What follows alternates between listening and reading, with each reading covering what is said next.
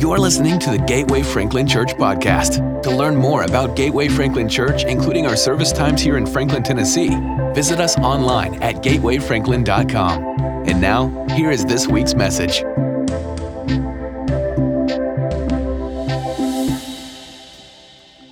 Last week, I introduced our ministry focus, simply stated, rock solid. It's our foundational scripture is out of Luke 6, 46 through 49. And please, if you bring your Bible with you, and that's a regular thing, just because I have it on the screen doesn't mean you can't open it. Now, I'm going to be reading from a translation this morning you probably don't have with you. I bounce back between a lot of different translations.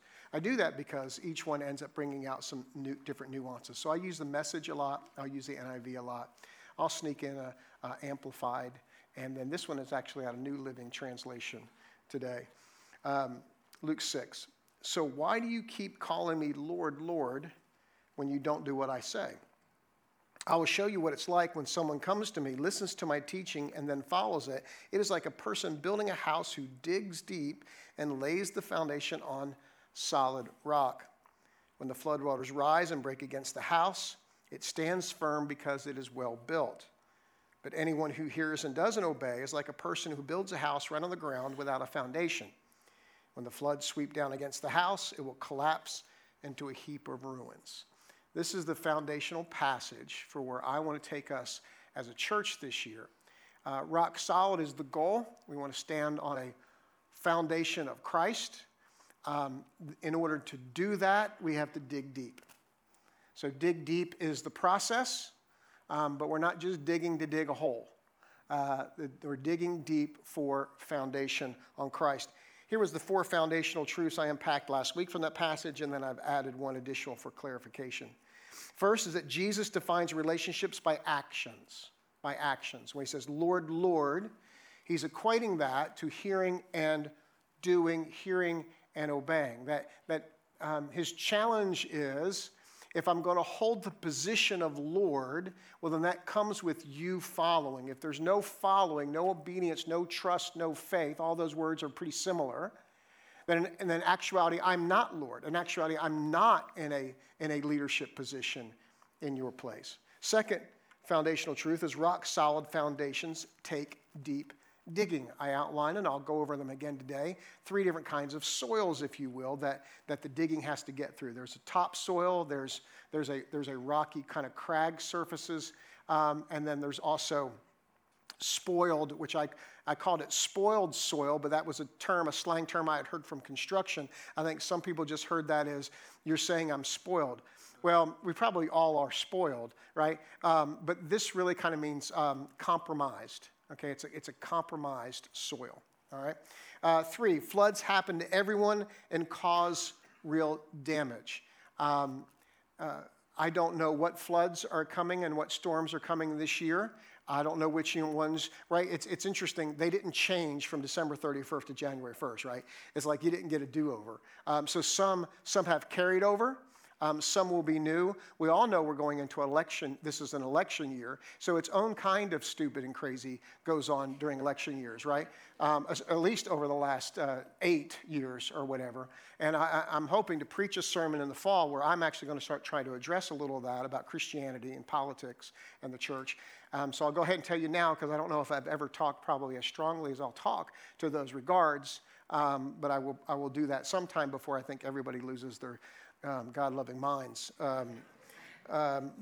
There's no avoiding shaking circumstances, right? It's actually wasted energy. You're not going to sidestep them. They're coming. So the best way for us to do is, instead of putting all that energy, I'm not trying to say don't avoid something you can avoid, but my point is it's coming. So the best prep you can have is building foundations when they come, right? The time to prepare for the moment is not in the moment. Right? The time to prepare for the moment is before the moment. Number 4 is lives rise and fall based on foundations. Rise and fall based on foundations. The higher you want to go, the deeper you got to dig. All right? And so our lives rise and fall on what are our foundations. And the last one I added is foundations are built with actions, not words. It kind of parallels number one, but it's like the old joke I heard, there's 10 birds on a wire, 9 birds decide to fly away. How many birds are left on the wire? 10, right? Because you have to actually put some actions to decisions, right? You just don't get to decide. You actually have to act on what you believe. So that's the goal. We don't create our foundation. The gift of Christ is our foundation, and we dig down to that. And the reason why we have to dig down to that, first when I talked about topsoil, was that we live in an earthly kingdom, although we are spiritual beings. I heard one pastor say, we're not, let's see if I can get it right because I'm trying to call off the top of my head. He said, we're not physical beings having a temporary spiritual experience. We are spiritual beings having a temporary physical experience. All right? And so what happens with, because we live in this system, although we're created for another system, there's a lot of stuff that kind of gets layered on top. It doesn't have to be bad stuff.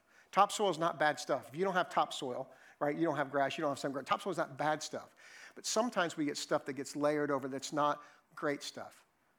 In fact, what it is, it's keeping us from great stuff. Right? It's distracting us from things. It's covering up. It's layering things. In order to dig deep, you got to get through the topsoil. And it doesn't take a lot of effort to get through topsoil. Right? It's not hard, fast soil, but it takes enough to identify that it is getting between me and what's better and what's great with the Father, and then trying to push that and get that out of the way. That's topsoil. Not all the stuff that takes our attention and energy is bad stuff. It just might not be foundational kind of stuff. Okay? And so the questions you have to ask yourself then is, what are your goals? What do your goals as a family look like? Is that foundational stuff? If you achieve those goals for your family, will those goals keep you from collapsing under a storm? If not, then I'm encouraging you to dig deeper. Dig deeper on those goals to find out what you build on. What about your time, energy, and resources? Right? Are those foundational things? Are they creating and developing foundational things or not foundational things? It's everything that we should be asking ourselves. Is what we're after, do those things conform to the Word, to the will, and to the ways of God? Do they conform or not? It's always a good time at the beginning of the year to reassess those things. The more you ask those questions of yourself, the more topsoil you're going to be able to clear in your life. What about the rock portion, the blasting? I told you that Tennessee is well known for Tennessee limestone, and it's expensive to buy and it's expensive to get out of the way if it's in the ground you want to build on top of. You actually have to take more effort, more energy to get that out, and it comes out in pieces. So I did a little research around the process of something petrifying. You familiar with this, right? If you have wood that is petrified wood, it's hard as a rock. Well, how did it get that way? Well, over time, groundwater in specific, the minerals in the groundwater displace the soft material, the organic material in the wood, and when it does that, it becomes hard. It petrifies. Actually, it's from the Greek root petra, meaning rock. You say, wasn't that what we're after, Pastor? Aren't we after rock solid? No, we're after having a rock solid foundation. We're trying to get rid of the rock in our life. Okay? And so there are places inevitably in all of our lives, and they happen for a variety of reasons, right? Everything from hurt to stubbornness to sin to all kinds of different things. There are places in our life that get hard. And when they're hard, what that means is there's no capacity for that area of our life to receive the Word of God, the grace of Christ, or the power of the Holy Spirit. Those things they will not be able to seep past the places that we put signs around saying, do not disturb. Caution, don't go here. This is closed. And so why would we close off parts of our heart and our lives that's become hardened? Well, some of that comes out of a self-protective nature, that we want to self-protect ourselves. So if we can just isolate it off and put it over here and not have to deal with it, then we feel like we're better off. And I would say I understand the need to self-persevere. I understand the need to self-protect. And yet those areas, if you leave them, if you exclude them from what you're asking God to seep into, they're going to stay petrified. And so then there's an area of our lives that growth can't take place, and that's an area of our life we can't build a foundation on, right? In essence, you're limiting your building envelope. Right? If you have 10 square feet and 2 square feet of that has petrified, and you say, well, I'm just going to build something smaller. But eventually what you're doing is you keep chipping away into your own area that you can build because you're not willing to pay attention to those areas that have petrified and allowing God to seep in there with the Word of God, the grace of Christ, and the power of the Holy Spirit. That's good stuff. Someone needs to lock into that. So here's something to encourage you, I hope. If you think, well, Pastor, I've tried that before. There's nothing that's going to get to that place. I believe there's no place, no behavior, no addiction, no abuse, no thought pattern, no hurt, and no disappointment that can't be broken up by the truth of God, the grace of Christ, and the power of the Holy Spirit.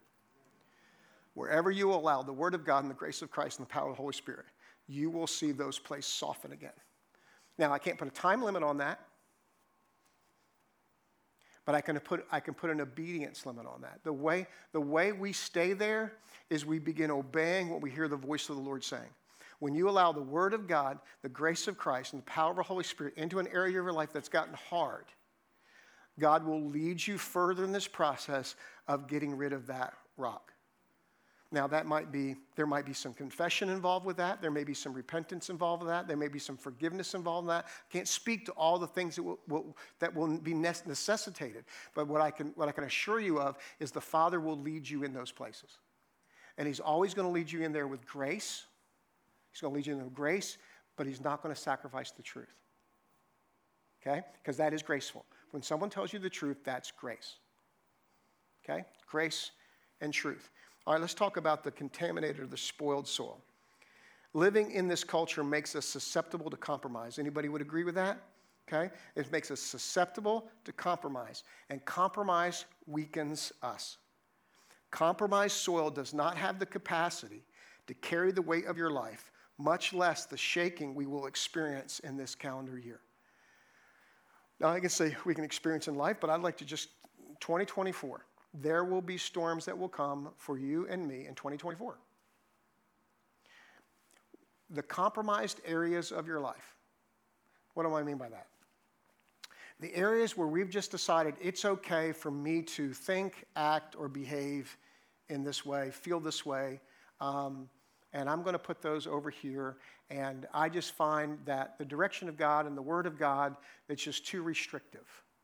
And so I'm going to kind of make my own pizza with this over here, and I'm okay with this.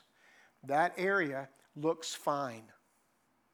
Looks fine, feels fine. You've already kind of worked it out to how to work that part of compromise into your life. But I'm telling you, compromised soil cannot bear the weight of what God wants to build in your life. And if you were here last week, forgive the comparison analogy. Every place you see in our parking lot that is dark black and there's things that's faded, that's where when we were building this building, Bell Construction trucks and all the heavy equipment collapsed those areas of our parking lot. And when they looked and they got deeper, in some areas, asphalt was laid right on top of the dirt, not even with any gravel foundation.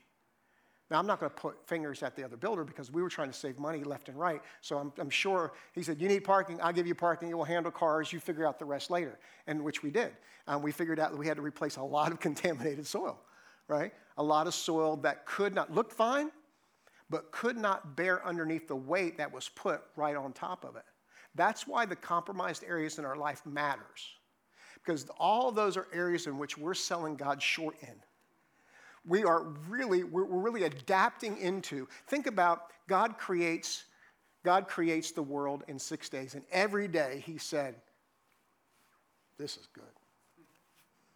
And He gets to day 2, and I can imagine at some point in time, even God would say, "Man, this one was really good. I thought day 2 was great. My gosh." I guess He could say, "My God." Can He say, "My God"? This is day 3. So He finishes all of this and He goes, "It is so good and it is so complete. It's time to rest." And then Adam and Eve come. All part of that, man, this is good. And at some point in time, they had to say, well, I think we can make this a little better. Because you've taken this piece out of the equation. And we actually think if we add this tree back into our diet, things will be really, really good. Doesn't this make sense? Doesn't it logically work out?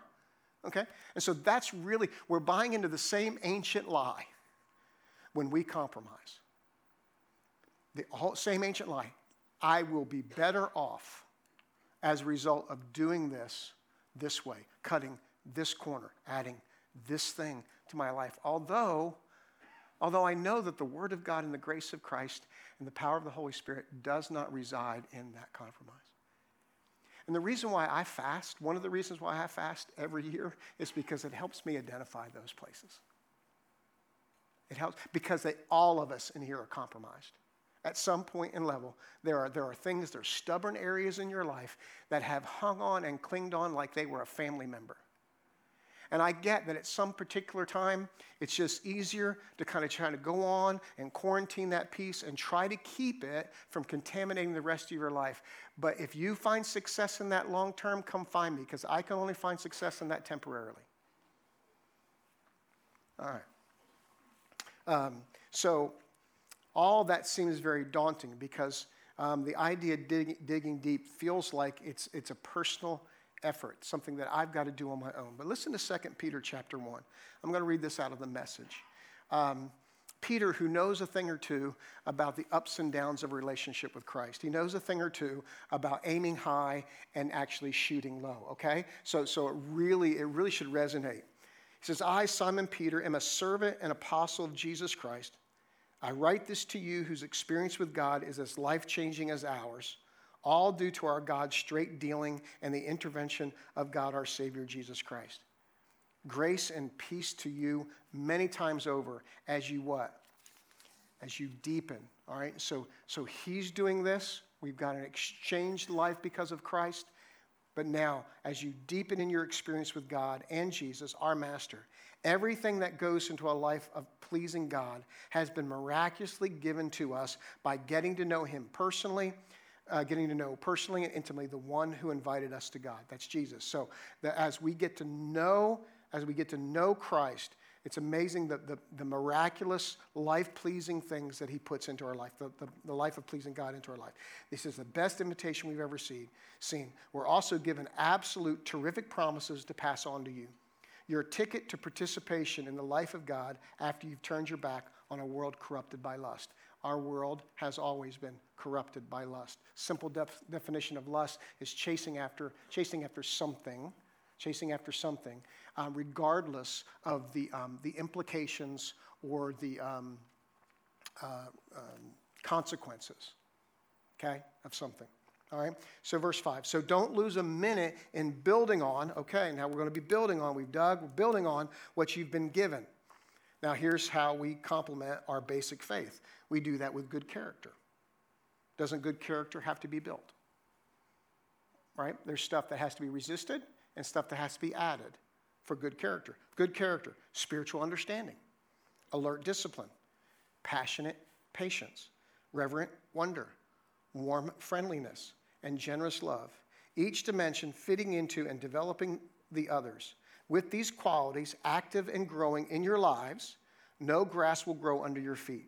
No day will pass without its what? Reward. There is rewards. There is a reward in this chasing. As you what? As you mature in your experience of our Master Jesus. This is a faith that we mature into. We just don't get it and move on. We mature and develop into that. Without these qualities, you can't see what's right before you, oblivious that your old sinful life has been wiped off the books. All right, saying you're not that same person anymore, so stop acting like that same person. All right? So then he says, so friends, confirm God's invitation to you, his choice of you. Don't put it off. Do it now. Do this and you'll have your life on a firm footing, the streets paved and the way wide open into the eternal kingdom of our Master and Savior, Jesus Christ. Because the stakes are so high, even though you are up to date on all of this truth and practice it inside and out. Okay, so he's trying to encourage the people he's writing to. You're doing the right things, all right? But then he says, I'm not going to let up for a minute in calling you to attention before it, because this is the post to which I've been assigned.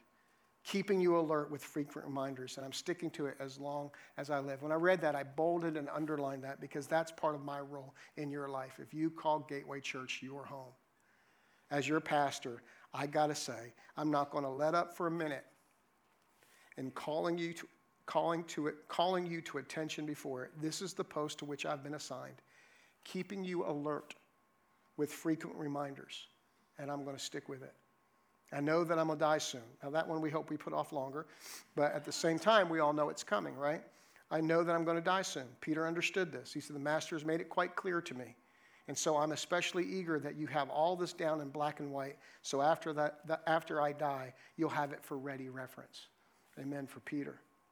So the rock-solid nature that we're going after is kind of a partnership. It's a co-creating, co-partnership with God. God has done his part. He's given us the gift of the Son. Now in the digging deep, he's given us the Word of Christ, the Word of God, the truth of God, the Word of God. He's given us the grace of Christ, and he's given us the power of the Holy Spirit. So how does that relate to fasting? So in Matthew chapter 6, I call this the God first chapter. I say it's the God first chapter because he ends that chapter saying, but seek first the kingdom of God and his righteousness. And he says, and all these things will be added unto you. All right, so I consider the seek first passage. It comes in the first public sermon of Jesus, Sermon on the Mount. He ends the Sermon on the Mount with the Luke passage that we read at the beginning about if someone call me Lord, Lord, but do what I say. If you build your house on the rock of Christ, that is following and obeying my direction. Right? So he ends the Sermon on the Mount with that. He begins, I'm going to jump around on you back there. He begins the sermon on Matthew 5, where he says, those who hunger and thirst after righteousness will be filled. All right, so we're already introducing hunger and thirst. But in Matthew chapter 6, he begins by saying a couple things. One, he talks about giving. He talks about praying. He talks about fasting. Then he goes into storing up.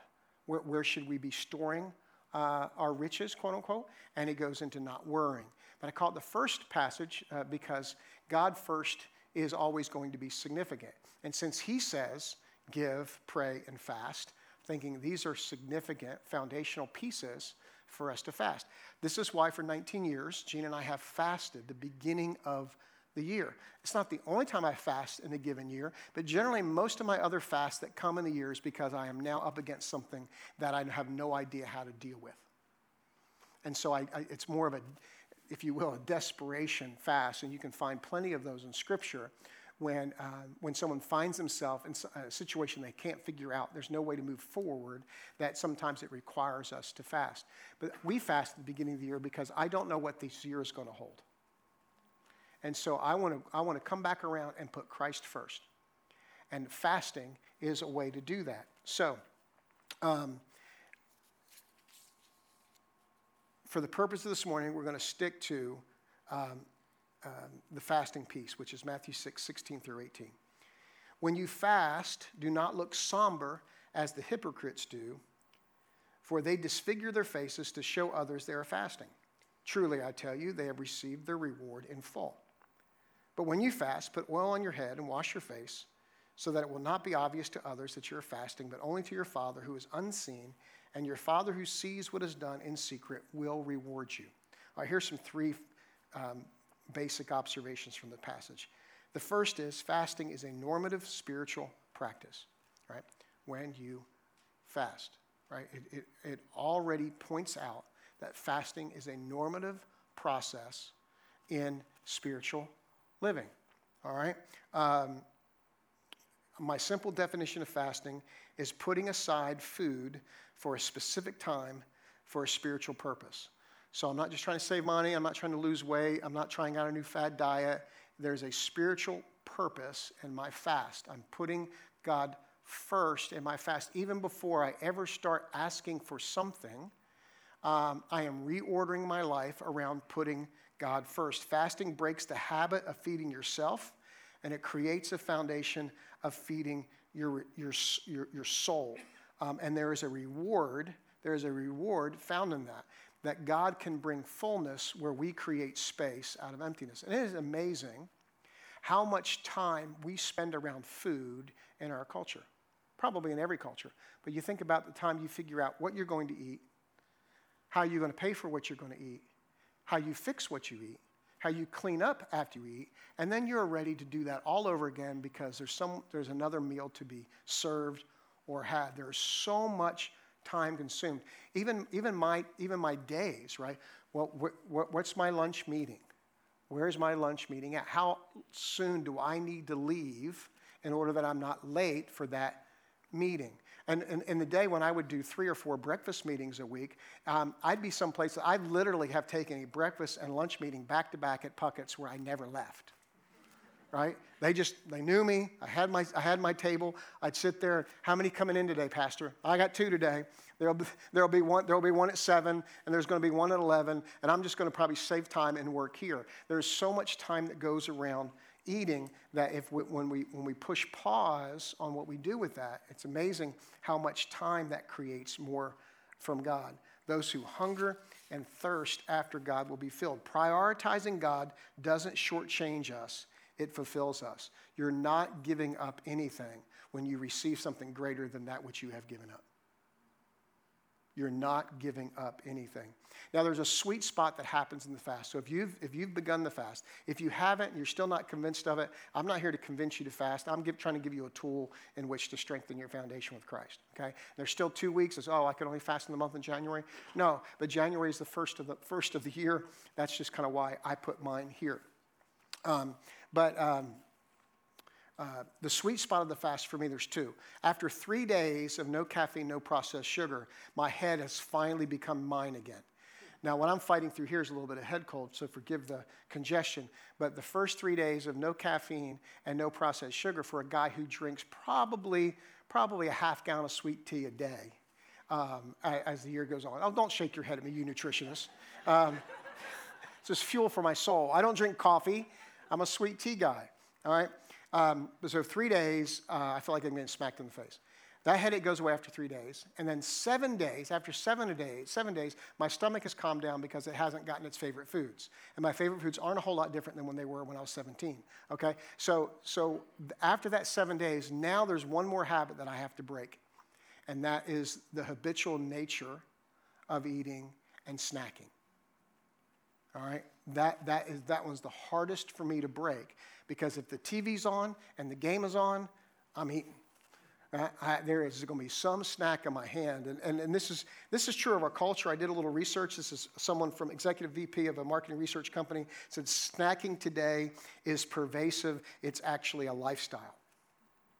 $116 billion spent in 2017 for snacks, and that will increase to $170 billion, that's with a B, by 2027. All right, so snacking is the real thing. And so these were some of the thoughts that came to me. Fasting is the anti-snacking approach to developing a rock-solid spiritual foundation. Fasting introduces whole foods back into our spiritual snacking habits. And spiritual foundations can't be built on spiritual snacks. That is a heavy statement, that spiritual foundations cannot be built on spiritual snacks. Look, I love you version. I listen to the verse of the day probably 300 out of 365 days in a year. I love that.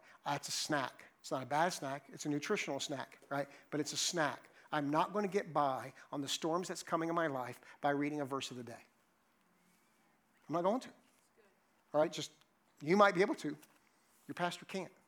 There has to be something deeper and of depth and more rich that takes more out of me. Because when I dig, man, it gets down. You can give me something. Okay, listen. Like I pray that you take away something from every Sunday. I pray that you do. But when you dig deeper into it, it's going to stick deeper. I try to boil things down into phrases and we put them on the screen and all that, but when you dig a little deeper, when you have some discussion around this, and I know so many of you do. I get this, the conversation at lunch was, I was driving with someone, we talked about your small groups, these kind of things. When you dig yourself, right, if you ever have had to teach something, you understand you have to have a different depth of knowledge of that and experience so that you have the ability to teach something. Your faith should be something you're able to teach. Moms, dads, your faith should be something that you're able to teach to your kids. It matters that they see you, but it also matters that they hear you. But that goes for all of us. that we have people in our lives that need to be taught this. It needs to be demonstrated to them. It needs to flow from our speech to them. Our speech should be different around them. Our character and actions should be different around them. Our habits should be different around them, right? Because this stuff we have been called to teach, to carry on, to pass on. All right, let me move on. Fasting is our foundation for building. Fasting is for foundation building, not attention getting. All right, Jesus addresses this. He's saying the spiritual elite among you are trying to prove they're elitists by how they fast. And they want you to know they're fasting, so they make it look like they're carrying on, like they haven't ever, like, wow, they're going to miss a meal. I'm going to miss hot chicken for 1 week, and I'm going to be devastated, right? And so he's saying that those are people that are trying to raise an elite status of themselves. That's not what fasting is about. They want the reward, they got the reward. You want a reward from fasting? It's done in secret. Well, why are we talking about it, Pastor? It's because I'm trying to take more people through this discipline. Because the more people of Gateway Church that will spend time in fasting, the stronger our foundation of our church will be. Plain and simple. The more people that are praying, the stronger the foundation. The more people that are worshiping, the stronger our foundation. The more people that are serving God, the stronger our foundation. The stronger our witness. The stronger our influence. The stronger our impact, right? And so the more people, the beauty of a church is the concentrated numbers. The more numbers you can concentrate in on something, the stronger something will be, the impact and everything else, right? So that's why we're talking about it. But I had a pastor on our staff in Atlanta that every time he fasted, he'd carry around a gallon jug of water. I mean, it was before they had these fancy cups, right? So your Stanley cups. So it was the gallon jug of water. But after a while, I was like, dude, really? Can you keep it in your office?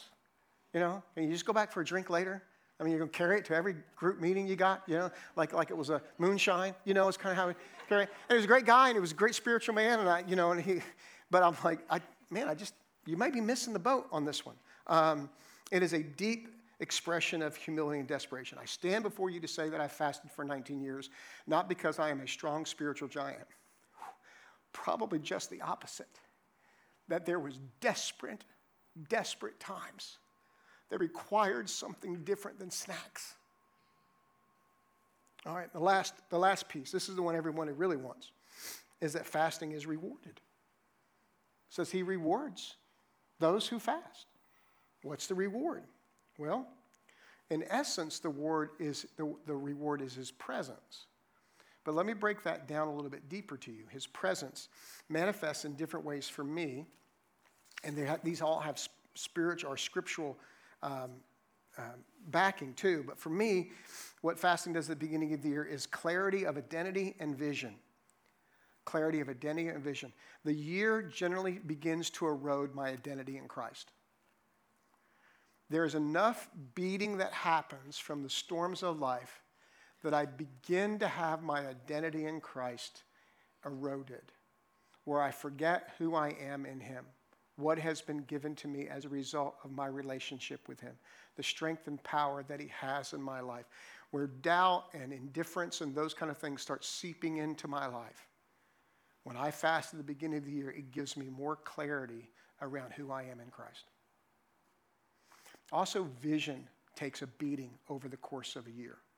A beating, right? Because you start getting around the stuff that has to be done, the stuff that lines up, that demands your attention. If you don't do this, if you don't get this done, then things are going to fall apart. And after a while, you start focusing on surviving instead of thriving. And I don't mean that in some self-help speech guru stuff. I'm just saying that Christ said he came that we might have life more and better life than you ever dreamed of. That's out of the Message. But if I'm too busy surviving, then I'm not thriving. And so the thriving piece, then I get clarity of vision. It's almost like God kind of picks me up out of the mess and says, okay, you got your bearings again? Charlie, did you get your bearings? You know where you're going. You know where you're taking Gateway? Are you just going to be dealing with all these issues over here? Or are we actually going someplace? And this is the same way with you. Are you just there to take care of all this stuff? Or are you actually going someplace? And so what fasting does, it reorients my world. It puts me back up on a higher elevation for God to say, Charlie, look, that's where we're going. Over there. You see this as a setback. Let's turn that thing around. We're going over there. So clarity of vision. The second thing that happens, and you can read that in Daniel 1 and 2, particularly for me, is where, and I believe this happens with Jesus and his 40-day fast. The gap between Jesus as the boy growing up and Jesus, the man in public ministry, is a 40-day fast. And I believe in that 40-day fast is where he gets all the clarity and all the strength and power. In his weakest moments is where he's the strongest. Man does not live by bread alone, but by every word that comes out of the mouth of God. And that was when he was the most hungry. He's able to stand on the strongest foundation. I don't need the stuff you're promised me. I've got the stuff God's promised me. All right? The second thing that happens is I made up a word. I know I don't ever do that. Clarity. There's clarity that happens when I fast. Clarity is that God either moves something out of the way or moves me through it. Okay? Fasting appropriates a level of spiritual power that exceeds the obstacles and the oppositions in front of me. On one particular occasion, the apostles or the disciples could not cast out a particular demon. And they had done that before. And Jesus circles in behind them. He casts out the demon. They went, okay, why couldn't we do that? Jesus' response, this type comes only by prayer and fasting. Meaning there are things that we face in our life that we can't necessarily move out of just our normal spiritual practices. All right, so clarity. When I write out, we'll talk about prayer next week. Let me say that there's that book out there again. That's a free resource called Pray First. It talks about fasting in the back of the book. Last week I said, hey, if you already have some fasting material, kind of leave that new resource for everybody else. Okay, they had that opportunity last week. Now they're all free game. Whatever is left out there, please take. They're free, so I want you to grab one. They're not free because they're not valuable. We paid good money for them. They're free because I want you to have them, okay? So there are certain things that I pray for in my fast, but some of those, really depending on the year, is about clearing the way. Already recognizing what are the barriers to this being achieved. And I can't clear these barriers, but I can follow you through these barriers. And listen, no amount, there's plenty of me saying, I would prefer you to remove that barrier, but I'm willing to walk through that barrier with you. All right, so clarity. The last piece, the last kind of reward that comes out of fasting for me is courage for movement and advancing. When I hear God's voice clearly, it's amazing how courageous I am. It means that my courage to move exceeds my fear of whatever's threatening me to stay put. And you can see this in 2 Chronicles chapter 20 after their very short fast. I get courage for movement. I would say if you lack courage in some storm you're facing, can I introduce to you the spiritual practice of fasting? In Scripture, there's fasting from 1 day, 3 days, 5 days, 7 days, 10 days, 40 days, 21 days. Why did we choose 21? Well, this comes particularly out of Daniel chapter 10, but regardless of whatever I usually, when it's around something very, very difficult that I'm facing, it's the timeline that determines my fast, right? I might not have 21 days. I might not have 7 days. It might just be something that's going to happen that day that I fast over, okay? This, because I want to set the agenda for my year, is why it's 21 days, all right? But I've told you before, if it matters to you, it matters to God. Set how long you're going to fast, how are you going to fast, and stick to it. When you go to the resource tab on our website, under Rock Solid, I list Bible reading plans, I list tips around fasting, we list different types of fasts, okay? So all that information is there for you. I will say this, if it matters to you, it matters to God. Gina and I, years ago, did not get caught up in Googling Daniel fast recipes. Because all it did was put more attention, again, what I was going to eat, right? I told you, we keep it very simple. We don't eat any meat, we don't eat any bread, no caffeine, processed sugar, no bread. And I made a mistake last week when I talked about Annie 19 years ago, saying that when she was 8, telling us she was going to fast candy. She didn't say she was going to fast candy. Gina corrected me in the car.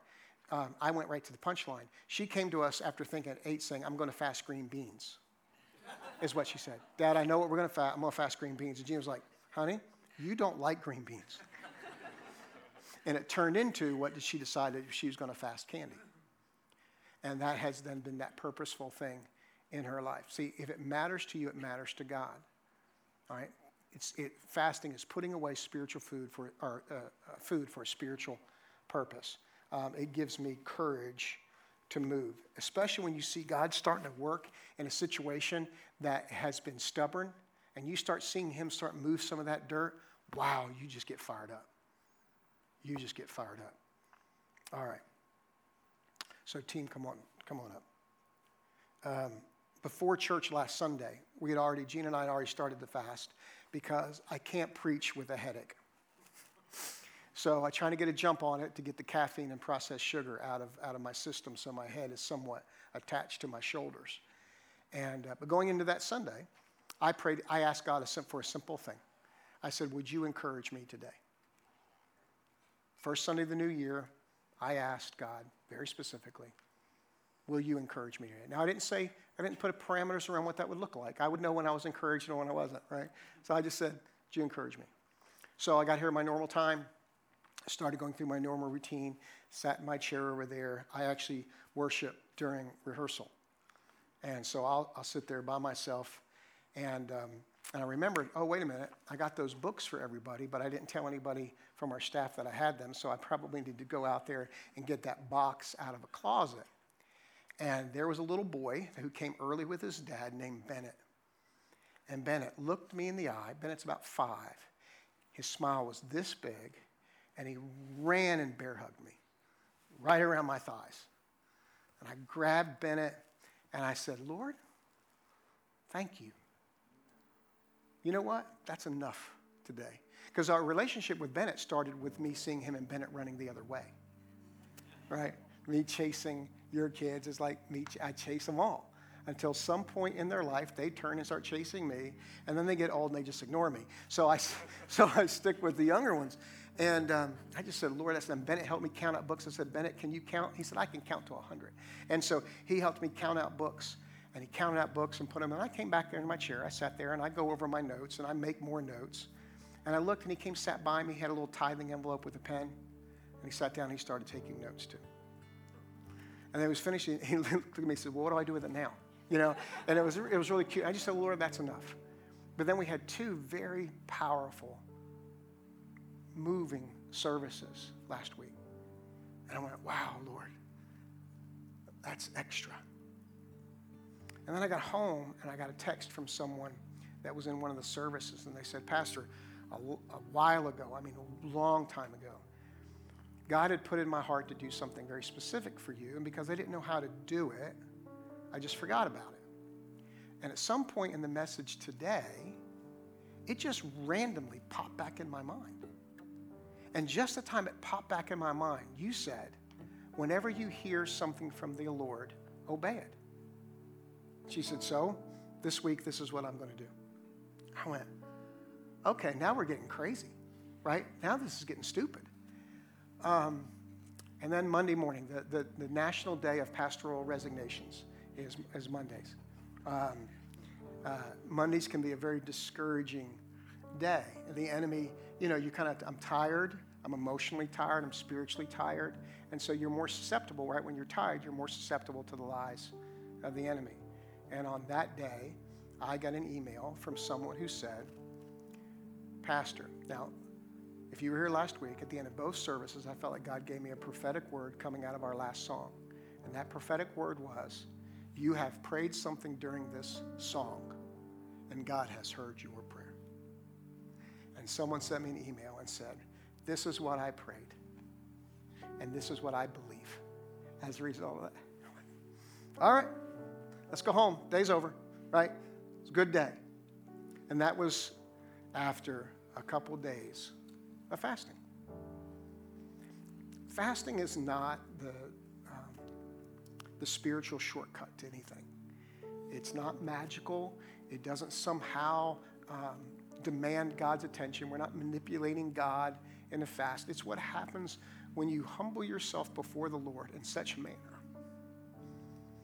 and you put yourself to the back, and you push him to the front. It's amazing how he responds when we do that. Just amazing. And Father, in this moment, Lord, I pray that you would demonstrate to all of us the places that we have put in front of you. Father, I pray that you would identify in all of us the soil that needs to move so that we can allow your word and your grace and your power to seep deeper into our lives, to move out and create space for more solid stuff from you. Lord, break our spiritual snacking habits. Replace them, Lord, with meals.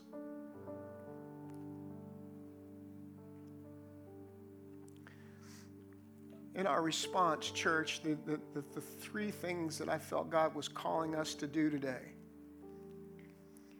is something for us to confess, something to repent of, and something to accept. At the beginning of the year, look, if there are those places in your life that you have elevated or circumvented for Christ, if there's compromised areas in your life, you know what those are.